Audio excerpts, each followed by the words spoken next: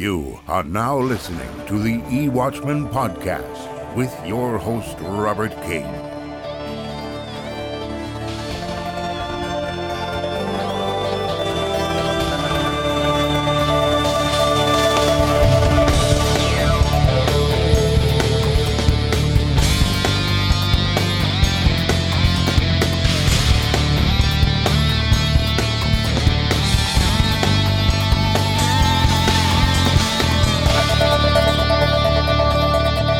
Hello, everyone.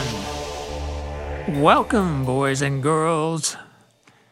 Thank you for listening to the Watchman's Post podcast. This is episode number 71, I believe, recorded for, it's the first day of May, but we're going to call it April because I try to do one of these every month, and I've missed the month of April, it seems, by a few hours, so we're going to call this April, and I'll do another program for the month of May. It's springtime in the Northern Hemisphere, and I'm in the northern part of the northern United States, so it's a special time of year. The spring is just springing. A lot of the trees still don't have leaves on them, but everything is greening up nicely, and little flowers are popping up. The flowering trees are mostly budded. The dogwoods and the red buds are coming out, and it's a beautiful time of the year. And it just reminds me that God is alive. There's this life everywhere, and all through the winter, it just seems like everything is dead and gloom, and then boom, spring. You can see why people danced around the maypole, in the northern European countries, because it was a celebration of life. They didn't know who to thank, but they thanked someone. And we thank Jehovah, though, don't we? For life and for all things. He's the reason we move and exist. He's the reason I'm sitting here with this microphone in front of me, and the reason we can talk about issues having to do with the truth. He is the source of all things, including the truth. The format of this program is that I consider questions from readers. I don't boast that I have all of the answers, but it's fun to to give them a crack anyway. And I must say that your questions cause me to think. As the proverb says, iron sharpens iron, so the face of one man sharpens another. And that goes for women too. First question. The Great War caused a massive upheaval of geographic, political, and social structures all across Europe and beyond. Did it have any biblical significance?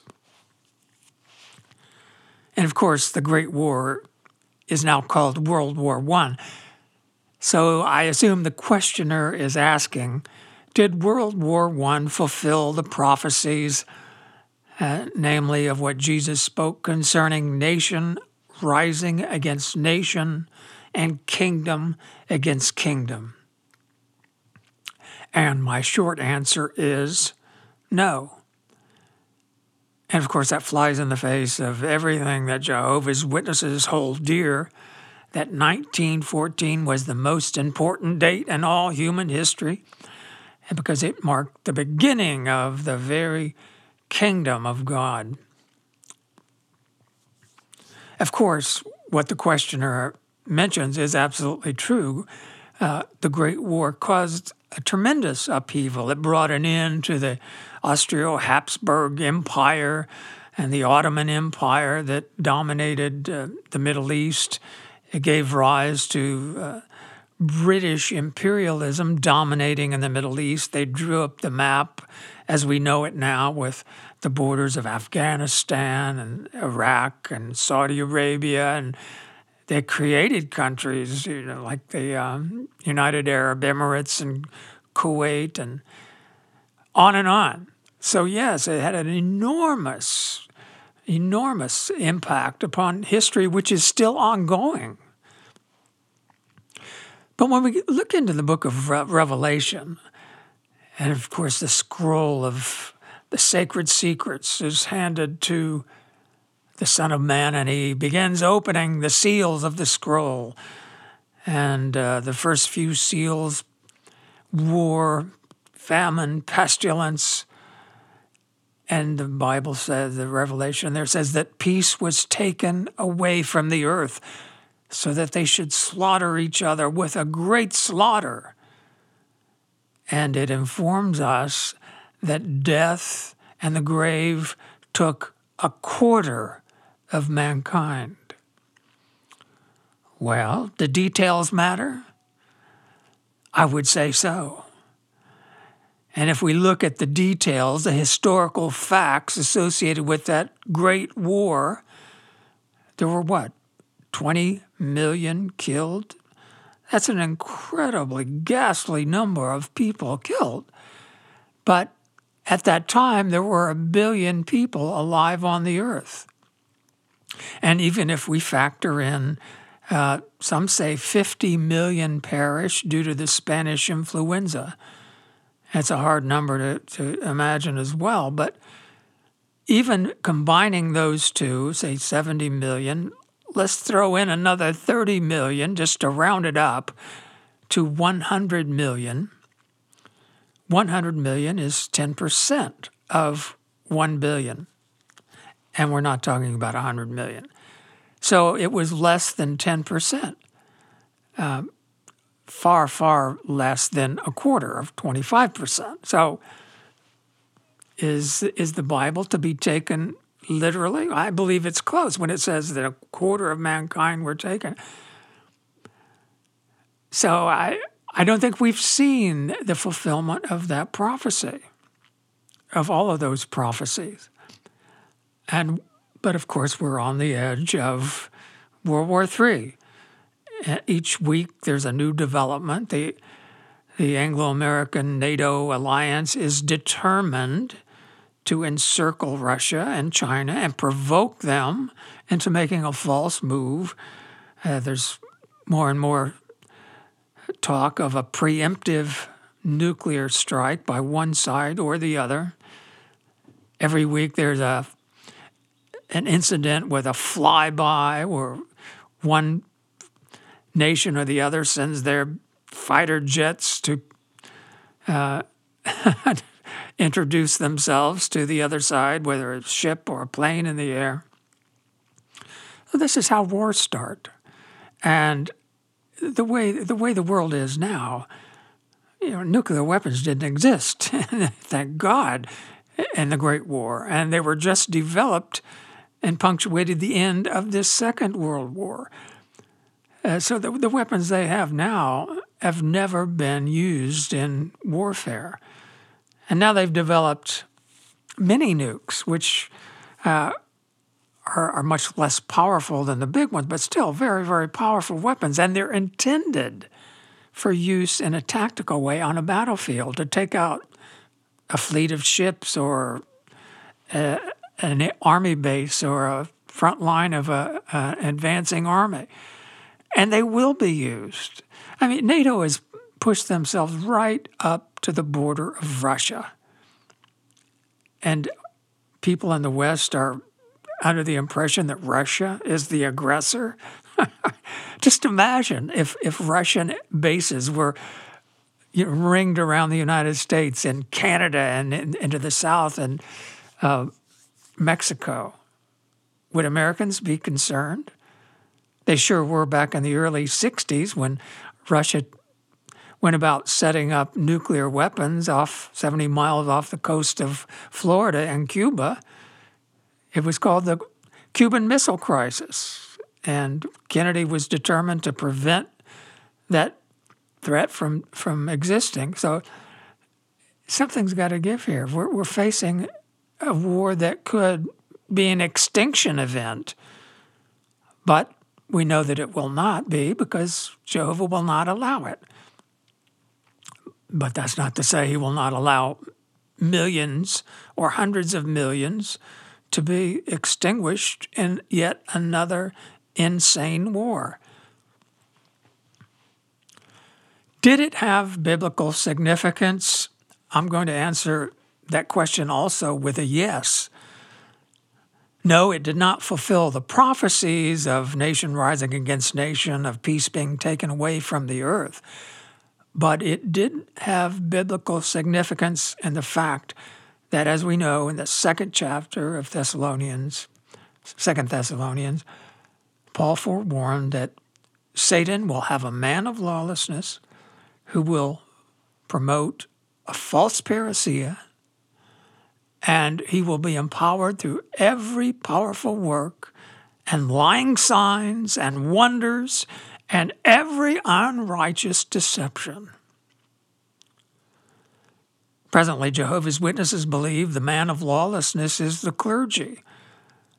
But the false teachings of Christendom hardly constitute powerful works and lying signs and wonders. No, they're simply false teachings, and they can easily be sorted out by anyone who honestly examines the Bible. For example, it's easy to overturn the Trinity and the nonsense that, people have an everlasting, immortal soul that survives the death of the body. Those are not powerful works and lying signs. We're talking about something that Satan fabricates in order to convince people that Christ has become ruling in his kingdom, that the day of Jehovah is here. That's what Paul warned us not to be alarmed over. And that's exactly what Jehovah's Witnesses have believed. And so Satan has been allowed to, look, the 7 times I've brought this up before, there is no way. When Jesus spoke of the Gentile times, the appointed times of the nations to dominate Jerusalem, there is no way the apostles would have ever imagined that Jesus was referring to Babylon's destruction of Jerusalem, which happened 5 centuries before. Jesus was talking about a future desolation of the holy place and of the antitypical Jerusalem. And so, but again, Satan has been allowed to fabricate this 7 times, and from 607 to 1914, and boom, right on schedule, the Great War erupted. And every unrighteous deception after that, the relatively minor persecution of the Watchtower that carted off 8 officials to prison, and over the ensuing decades, that has been woven into the fulfillment of so many prophecies in the Bible. The great release from Babylon the Great. Wonder of wonders, Jehovah has delivered his people. Woohoo! I'm convinced. So there you go. But I sound like a raving loony, of course. I'm an apostate and all of that. But what happens when the missiles start flying? Then it's a whole new game, you might say. And everything that Jehovah's Witnesses believe about 1914 and all that, it will just crumble. And unfortunately, many will be stumbled, as Jesus said. This is another question here, when the angel said in Revelation, "Woe to the earth and to the sea," could that have been both literal and symbolic? If symbolic, may it represent the sea of mankind and the earth, the legal aspects that have at times been favorable to Jehovah's people. And I think, yes, that's really the way the Watchtower teaches it. We're not so much concerned about the literal earth and the sea. Yes, it's being polluted, absolutely, but it's being polluted because the civilization that has dominated it is corrupt and have not exactly been good caretakers of what they've been entrusted with. But Satan obviously is the god of this world, and Jehovah's judgment begins with the God of this world. When Satan hurls down Satan and his demons, that is the first act of judgment. And when the God of this world goes down, you can believe that it's going to have an enormous impact on the world that he is God of. And that's what we're going to have to deal with. Okay. This is a fairly common question, and it's worded in various ways. Can you explain to me what you think the Bible is saying as to what Jehovah's Witnesses, who can see the errors and problems within the organization, but who still love Jehovah and believe the teachings, what are we supposed to do? What are we to do? Where are we to go? And then they add this comment, I know I can't preach from door to door when the two-witness rule is being adhered to and causing so much harm. How could I defend it? What do witnesses preach now? I can't go along with the ever-changing teachings. The faithful slave has become just the governing body now, and the overlapping generation, etc., etc., etc. Okay, so what does the Bible say? Well, I can tell you what Jesus said and did, and that should really be our example, shouldn't it? We can look at Jesus' ministry as being two phases. There was the phase of his ministry before his death, and then there was another phase of his ministry after he was resurrected, but before he ascended. And really, you could say there's a third phase after he ascended. But really just two phases that I want to consider. When Jesus was in the flesh, he was a Jew, and he was subject to the law of Moses, and he always obeyed the law of Moses, and he supported the Jewish system of things. For example, Jesus went to meetings at the synagogue.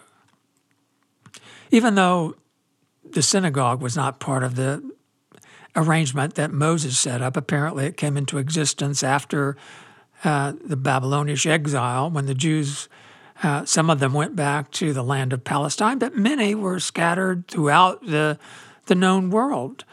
But they kept their Jewish heritage, and they set up little kingdom halls, you might say, places of meeting, and they were scattered throughout Palestine as well.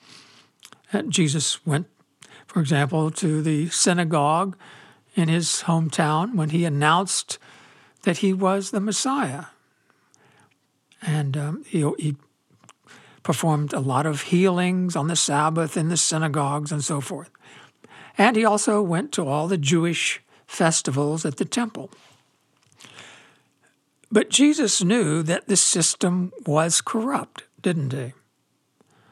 But he never advised the Jews to rebel against it or not to fulfill their obligations to the law. In fact, the Pharisees were not really part of this Mosaic system either. They developed sometime after the exile and the repatriation, along with the Sadducees. Nevertheless, the Pharisees had, religious authority over the life of the Jews. They could put you out of the synagogue. It would ruin your life. And they would. If you confessed belief in Jesus, they agreed that you were out. You were disfellowshipped. You were exiled. You couldn't do business with your fellow Jews. You were in trouble. So Jesus knew they were corrupt. In fact, he denounced the Pharisees. But he told his disciples, whatever the Pharisees tell you, do it. Only not with their hypocrisy. So Jesus instructed his disciples to be in subjection to that system. Not only did Jesus know it was corrupt, he knew it was going to be destroyed. He said, the temple is going to be thrown down. And yet, Jesus went to the temple. He cleansed the temple of the money changers on 2 occasions, once at the very beginning of his ministry and once at the very end. Take another example when Jesus cleansed a leper. Now, that would have been a good opportunity for him to say, yes, I'm the Messiah, come and follow me and be my disciple. But he didn't say that. He said, go and show yourself to the priest and offer up the sacrifice that Moses prescribed. So again, he supported that arrangement, even though he knew it was temporary, that it was going to be dissolved. Okay, now take the second aspect of Jesus' ministry, his post-resurrection ministry. Then he opened up his disciples' minds. Previously, he told them, he sent them out to preach the kingdom of God is here. And they really didn't know what they were preaching, did they? They thought Jesus was going to become king. In fact, he rode into Jerusalem on the ass, and they thought that was it. Here is the Messiah. And wow, they were in for a shock. Jesus was executed. But then after his resurrection, he opened up their minds, and he gave them a new ministry, really, and sent them out to the world. And they were no longer subject to the Pharisees, because the Pharisees and chief priests ordered them to stop preaching in this name of this Jesus, and they refused. You see the point? Previously, Jesus said, whatever they do, tell you, and now Peter stands up and says, whether it is righteous in your eyes to obey you or not, decide for yourselves. We have to obey God as ruler. Jesus commanded them to preach, and that's what they did. So they were no longer subject to that organization. You getting the point? Knowing the problems and errors within the organization is only half of the equation. What is the solution? What is the answer? The person is asking, where do we go? Well, the time will come when you will have to go. And that is what Jesus was speaking of when he said, when you see the disgusting thing standing where it ought not, then drop what you're doing and flee. Where do we go? I can't answer that. But the time will come when there'll be a change. That's what Jesus is talking about. The organization that will have existed to do God's will up until then, at that point, will no longer be God's organization. A new reality will come into being, and it will require faith to make the transition, just as it required faith on the part of those who believed Jesus to go against the Jewish system of things, which they had to do after Jesus was resurrected, if they wanted to be Christians. And Jesus said, you'll be persecuted, you'll be thrown out of the synagogue, they will kill you, and that's exactly what happened. So I've tried to, look, I am not your average XJW. He's, warning people to get out of this cult. No, I'm pointing forward to that new reality, the coming of Christ. Presently, Jehovah's Witnesses are under the influence of this man of lawlessness, this deluding influence. So that's the source of the error and the problems and the hypocrisy. But the coming of Christ will change all of that.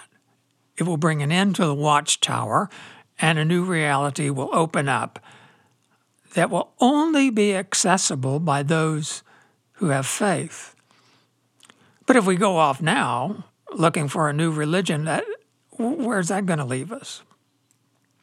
I would point out the questioner sort of betrayed his own mindset. And it seems on the surface to be, a comment stemming from integrity. It says, I know I can't preach from door to door. And he says, I can't go along with ever-changing teaching. So the questioner here has laid down the boundaries. I can't do this. I can't defend this. I won't do that. And my question to you is, would you do it if Jehovah asked you to? Because that's what we're talking about here. Jesus said, many will say to me in that day, Lord, Lord, didn't we do this in your name and expel demons in your name and perform? And Jesus said, oh, look, I never knew you. Get out of here. He said, but the one doing the will of my Father will inherit life. The one doing the will of my Father. What is the Father's will? Let's go back to what Jesus said. Go, make disciples, preaching and teaching for them to obey my commandments. So when Jesus told his disciples to do whatever the Pharisees told them, that was probably a little bit stunning because they saw how Jesus ripped the Pharisees and showed that they were wrong. They had errors and problems within their organization. Yet Jesus said, do whatever they tell you to do. See, here's the deal. Jehovah's judgment is coming primarily against the leadership of his organization. Doesn't it say in the letter of James that teachers will receive a heavier judgment? And then when we consider that Jesus' judgment is coming against his faithful and discreet slave, that's right, the faithful and discreet slave gets beaten with a few strokes for his ignorance, for his errors, for his problems. So, it's not for us to dictate our terms to Jehovah, is it? If we want to do Jehovah's will, that means that we would have to subject ourselves to perhaps some unpleasantries that may seem to rub us the wrong way. Well, I'll leave that question. This is one time where I'm going to leave the questioner with a questioner. Will you do it if you think it's Jehovah's will? All right. Okay, here. Now, another question. What is the role of the Jews in the last days? The short answer is there is no role. Jesus told the Jews, look, he said, the kingdom of God is being taken from you and given to a nation producing its fruit. So they were no longer Jehovah's organization. They're no longer God's covenanted people. Christians are. And sure, a lot of Jews became Christians, and Jews living now are certainly invited to put faith in Jesus and accept the truth. But look, Jehovah's Witnesses have their deluding influence, but so do the evangelicals and their nonsensical belief that Israel in the Middle East has anything to do with the fulfillment of Bible prophecy. It doesn't. And I'll just leave it at that. He has another couple of questions here. What are your thoughts on the microchip? It is becoming more and more common, especially amongst the high technology industries. I watched your video where you mentioned the mark of the beast is symbolic. Does that mean that if the microchip were to become a requirement, it's okay to take it?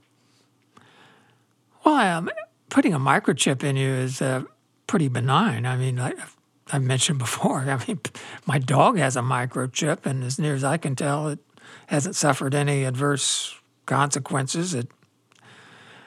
It's what, if it becomes a requirement, then the question is, what are the details of that requirement? Will it require that we pledge our allegiance in some way? And then that would be a problem, wouldn't it? So yeah, if it comes down to a microchip, that in itself would not condemn us before God. But if we are forced in some way to recant our faith, and that's what Satan is after, isn't it? Back in the first century, of course, there weren't microchips, but the Christians that were arrested and put in the Colosseum, Satan made a convenient way for them to survive, you might say, to compromise their faith. There was a little altar there with a burning flame and a little pile of incense, and all they had to do to save their life was take a little pinch of incense and sprinkle it on the flame, and that would symbolize their devotion and recognition of Caesar as God. And the Christians refused to do that. Maybe some compromised, we don't know, but so that's what Satan wants. He wants us to compromise our faith. And if it comes down to a microchip and there is no compromise involved, sure, you can put a chip in me, whatever, track me around. They can track you anyway with your iPhone. We're all wired in, and unless you live out in the forest somewhere and have no wires or digital devices, and you're off the grid, as they say. But here is one more question from this same questioner. He said, do Catholic people have a chance to be saved despite their idol worship? He said they consider the Catholic Church to be the true temple of God and all other Christians to be sectarians. Will Jehovah forgive them? They're so far from the truth. I was born and raised Catholic until I read the Bible on my own and realized that Jesus could not possibly be God. Jehovah's Witnesses are the only ones who know this, but I figured it out on my own, and I was just a child. How are people so blinded? From really educated people to the least educated one. I don't understand. It became so clear to me when I began to read the Bible. Well, it is a phenomenon, isn't it? And of course, Catholic people can be saved, but they have to come to an accurate knowledge of the truth. And as you say, they're so far from the truth. But really, it comes down to what a person wants. Does a person want to know God? Does a person want to know the truth? And go back to Jesus when he was on the earth. Could there have been any more convincing evidence given that Jesus was the Messiah?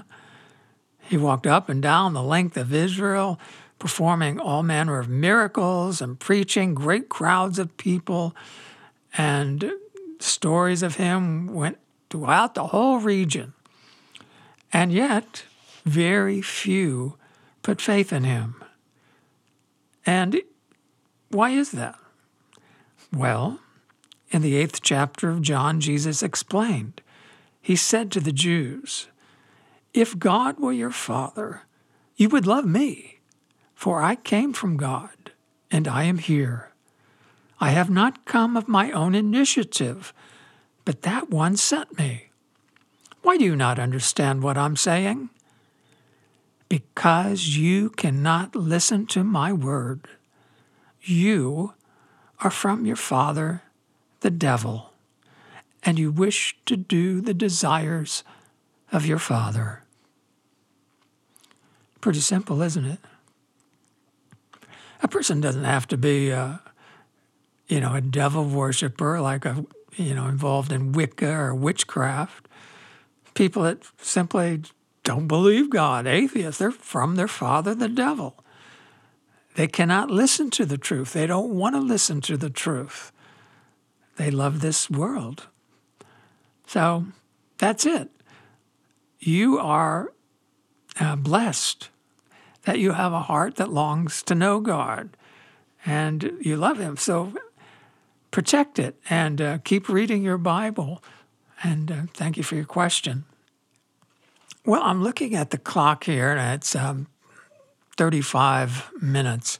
I have a number of other questions here, but my voice starts going after a half hour or so, and I apologize for that. I apologize for not doing an April program, but I'm going to try to do another episode tomorrow or the next day and get to the little backlog of questions I have here. So until then, thank you for listening, and may Jehovah bless your search for the truth.